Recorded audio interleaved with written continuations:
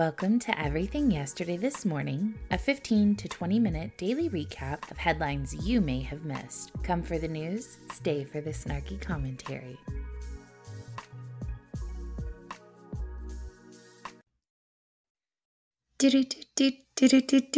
Good morning. Welcome to Thursday's edition of Everything Yesterday This Morning.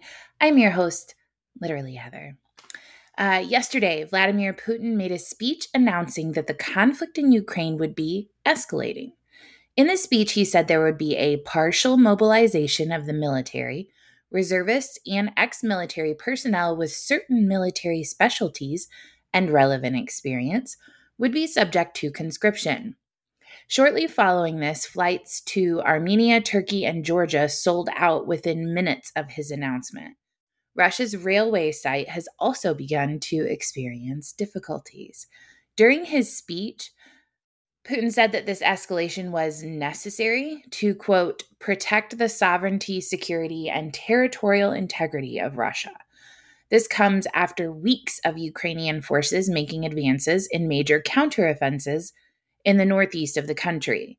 Ukraine's deputy defense minister said, "This war is not about numbers. This war is about technology superiority," adding that continued Western military support would be required for victory. Of course. Let's just give you more money. It's all good. Putin also made threats to the West for supporting Ukraine in the conflict and reignited concerns about nuclear strikes being used. He said, "If Russia feels its territorial integrity is threatened, we will use all defense methods at our disposal, and this is not a bluff. Those who are trying to blackmail us with nuclear weapons should know that the winds can also turn in their direction." Shortly after reading this article, I saw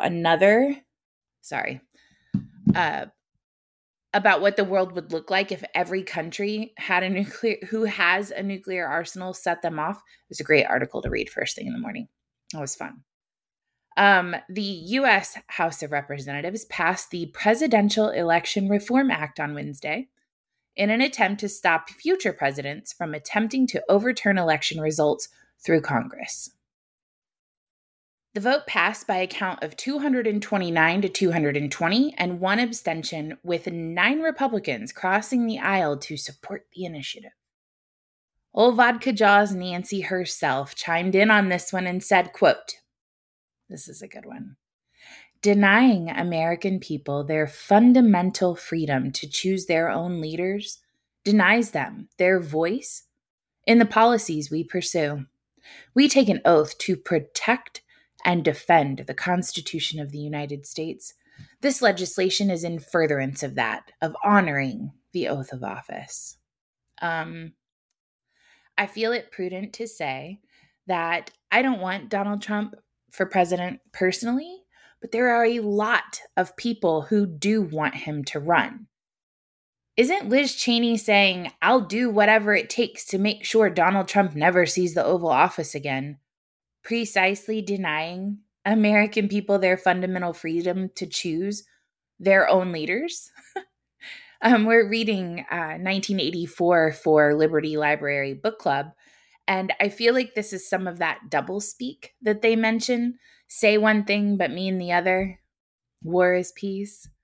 I went into the specifics of this bill with you guys yesterday, so I'm not going to go through all that again. I just wanted to let you all know that it did pass the House.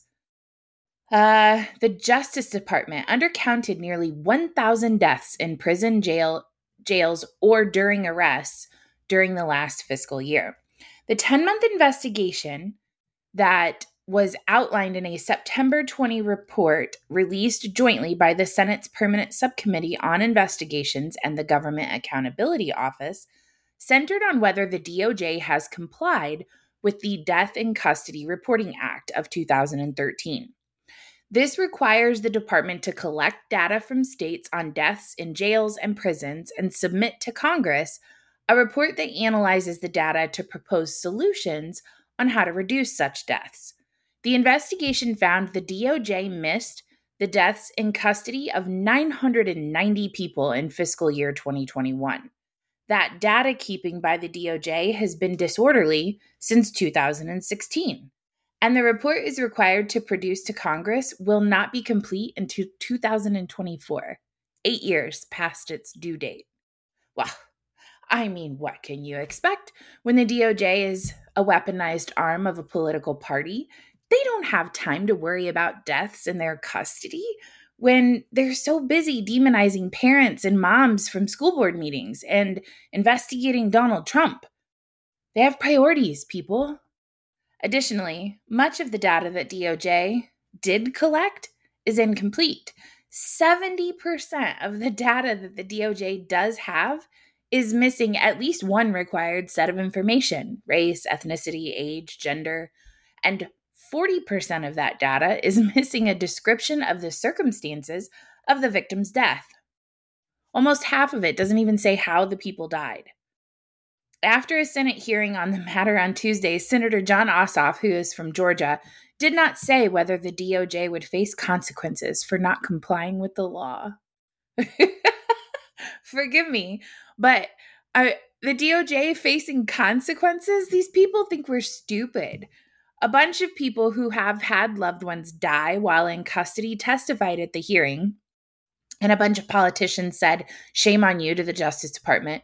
But before the hearing ended, Andrea Armstrong, who's a professor of law at Loyola University, who researches and maintains a database of deaths in custody in Louisiana, told senators that stories like these are why the federal government needs to have accurate data. She said, and I quote, "Deaths in custody may signal broader challenges in a facility. It is impossible to fix what is invisible."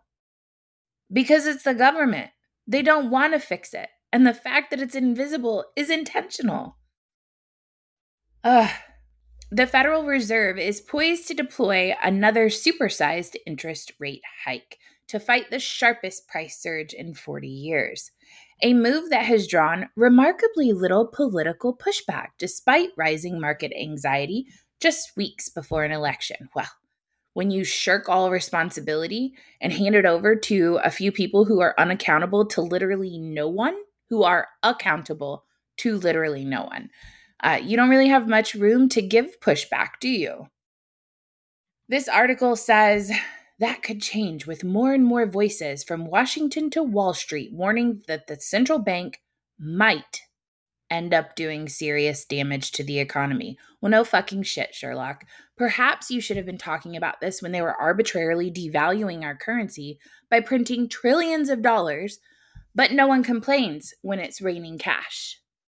The World Bank last week raised the specter of a global recession. A specter. We are already there. Investors are increasingly worried that disruption in the U.S. government debt market could worsen as the Fed raises borrowing costs. The housing and stock markets are reeling.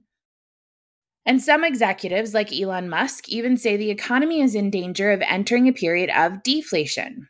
Jerome Powell, on the other hand, says, "Fuck you, peasants. We'll do whatever it takes to curb inflation."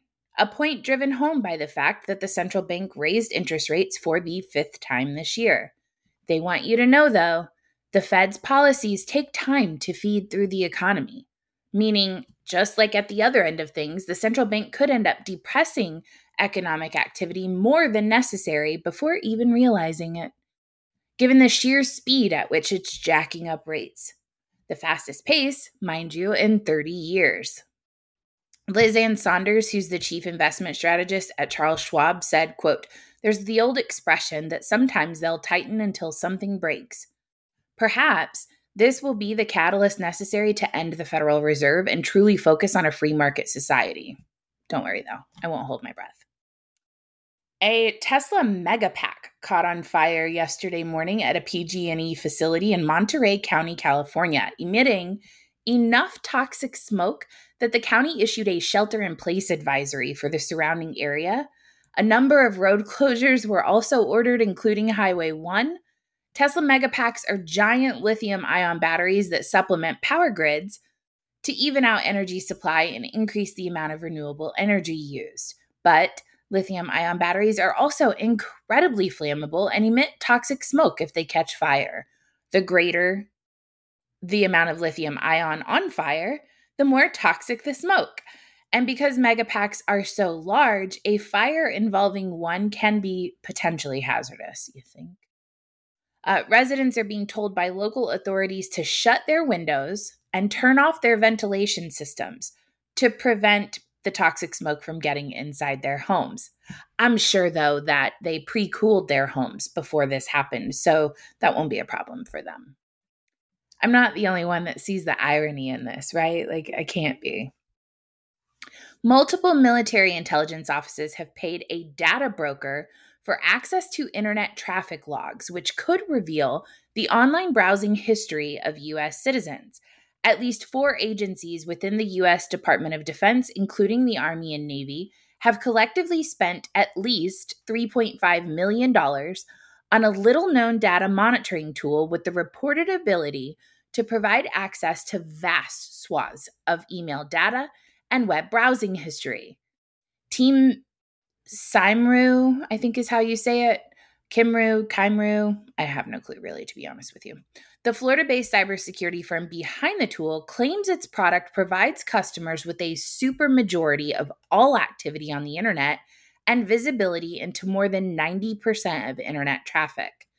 The previously unknown government procurements have triggered alarm bells. Yeah, well, no fucking shit. I would argue that the Patriot Act is likely the most invasive and worst piece of legislation to ever pass through the halls of Congress. And for a bunch of dinosaurs that like to hem and haw around about how they have the duty to uphold the Constitution, they do a fucking piss poor job of it. At the very least, the purchase represents the latest example of government agencies finessing their way around constitutional protections by seeking out data from shady data brokers and other private firms. Senator Wyden wrote yesterday to the inspectors general at the DoD, DOJ, and DHS. That last one is really interesting. Urging an investigation of their respective agencies' purchase of the data, saying that he had confirmed that multiple government agencies are purchasing America's data without judicial authorization. With regard to the military, Wyden said a whistleblower had come forward to his office who had revealed that a series of formal complaints had been filed up and down the chain of command. According to Wyden, the complaints implicate NCIS in deals to obtain NetFlow data without a warrant. Public contracting records have confirmed the military's use of a tool called Augury, which provides petabytes of network data from over 500 collection points worldwide. At least 100 billion new records are collected every day, including email and browsing data. He added that records show contracts have been secured by U.S. Cyber Command, the Army, the FBI, Secret Service, DIA, DCSA, and CBP. Look at that alphabet soup of rights violators. But don't you dare dissent. Don't you, for a single solitary moment, utter the words government overreach, or you are a domestic extremist of the worst kind. You are the problem, not the government. While a Supreme Court decision in 2018 held that the government cannot acquire sensitive data without a warrant, several government agencies are choosing to interpret the decision narrowly, exempting data that, rather than being demanded, is commercially acquired. In other words, the government is literally buying its way around the Fourth Amendment. This is my shocked face. Can you tell how surprised I am? Federal agencies are not the only ones doing so. On Friday, Rep. Anna Eshoo asked the FTC to investigate newly revealed police software, such as, it's known as Fog Reveal, which allows law enforcement agencies to map the movements of Americans months back in time. That service relies not on NetFlow data, but on location data culled from hundreds of consumer apps, purportedly for advertising purposes. Consumers do not realize that they're potentially nullifying their Fourth Amendment rights when they download and use free applications on their phones. It would be hard to imagine consumers consenting to this if they actually are given the option to opt out. Yet, This is functionally what is occurring. Utility bills are going through the roof. So, what does Joe Biden do? He decides to push the Senate to pass a vote on a climate treaty that would raise the cost of air conditioning and put yet another notch in his belt of whole of government, whole of economy climate agenda. In his first week as president, Biden issued an executive order 14008 called Tackling the Climate Crisis at Home and Abroad. Among the many regulatory actions it initiated, Biden's order also directed his administration to pursue the Senate's ratification of the Kigali Amendment to the UN Montreal Protocol. Do you guys notice how many of these treaties and agreement, the Paris Climate Accord, we're constantly entering in these agreements with other countries? At what point do we just sit here and say, is this good for us as a country? Maybe not. So let's maybe not do this.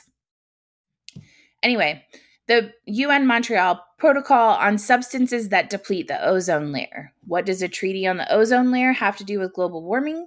Very little. But it offers a convenient cover to slip in costly climate policy that would drive Americans' air conditioning costs even higher. Yay! Aren't we so lucky to have a geriatric vegetable that doesn't give a flying crap about Americans? The Kigali Amendment mandates phasing down of hydrofluorocarbons, the most common and affordable compound used in the United States and globally for air conditioning, refrigeration, building insulation, semiconductor manufacturing, and even fire extinguishers. Hydrofluorocarbons have become a target of global warming alarmists for elimination, regardless of the costs or benefits of doing so. Think of everywhere that we use air conditioning: house, cars, businesses, offices, hospitals, data centers, server rooms, and the scope of this amendment becomes a little more clear. Although this is on Biden's to-do list, it spells and adds up to pain for the American people. So naturally, it will most likely be ratified, and we will pay the price. That is your Thursday edition of Everything Yesterday This Morning. I love you guys. I hope you have a great day. We are under 20 minutes today, so I'm doing better. Whoop, whoop. Okay, you guys take care. Have a great day. I'll see you tomorrow. If you like today's show, be sure to subscribe and turn on notifications so you never miss an episode. Also, please don't forget to check out shousinthehouse.com, and never forget that free men do not need permission from any government. Have a great day.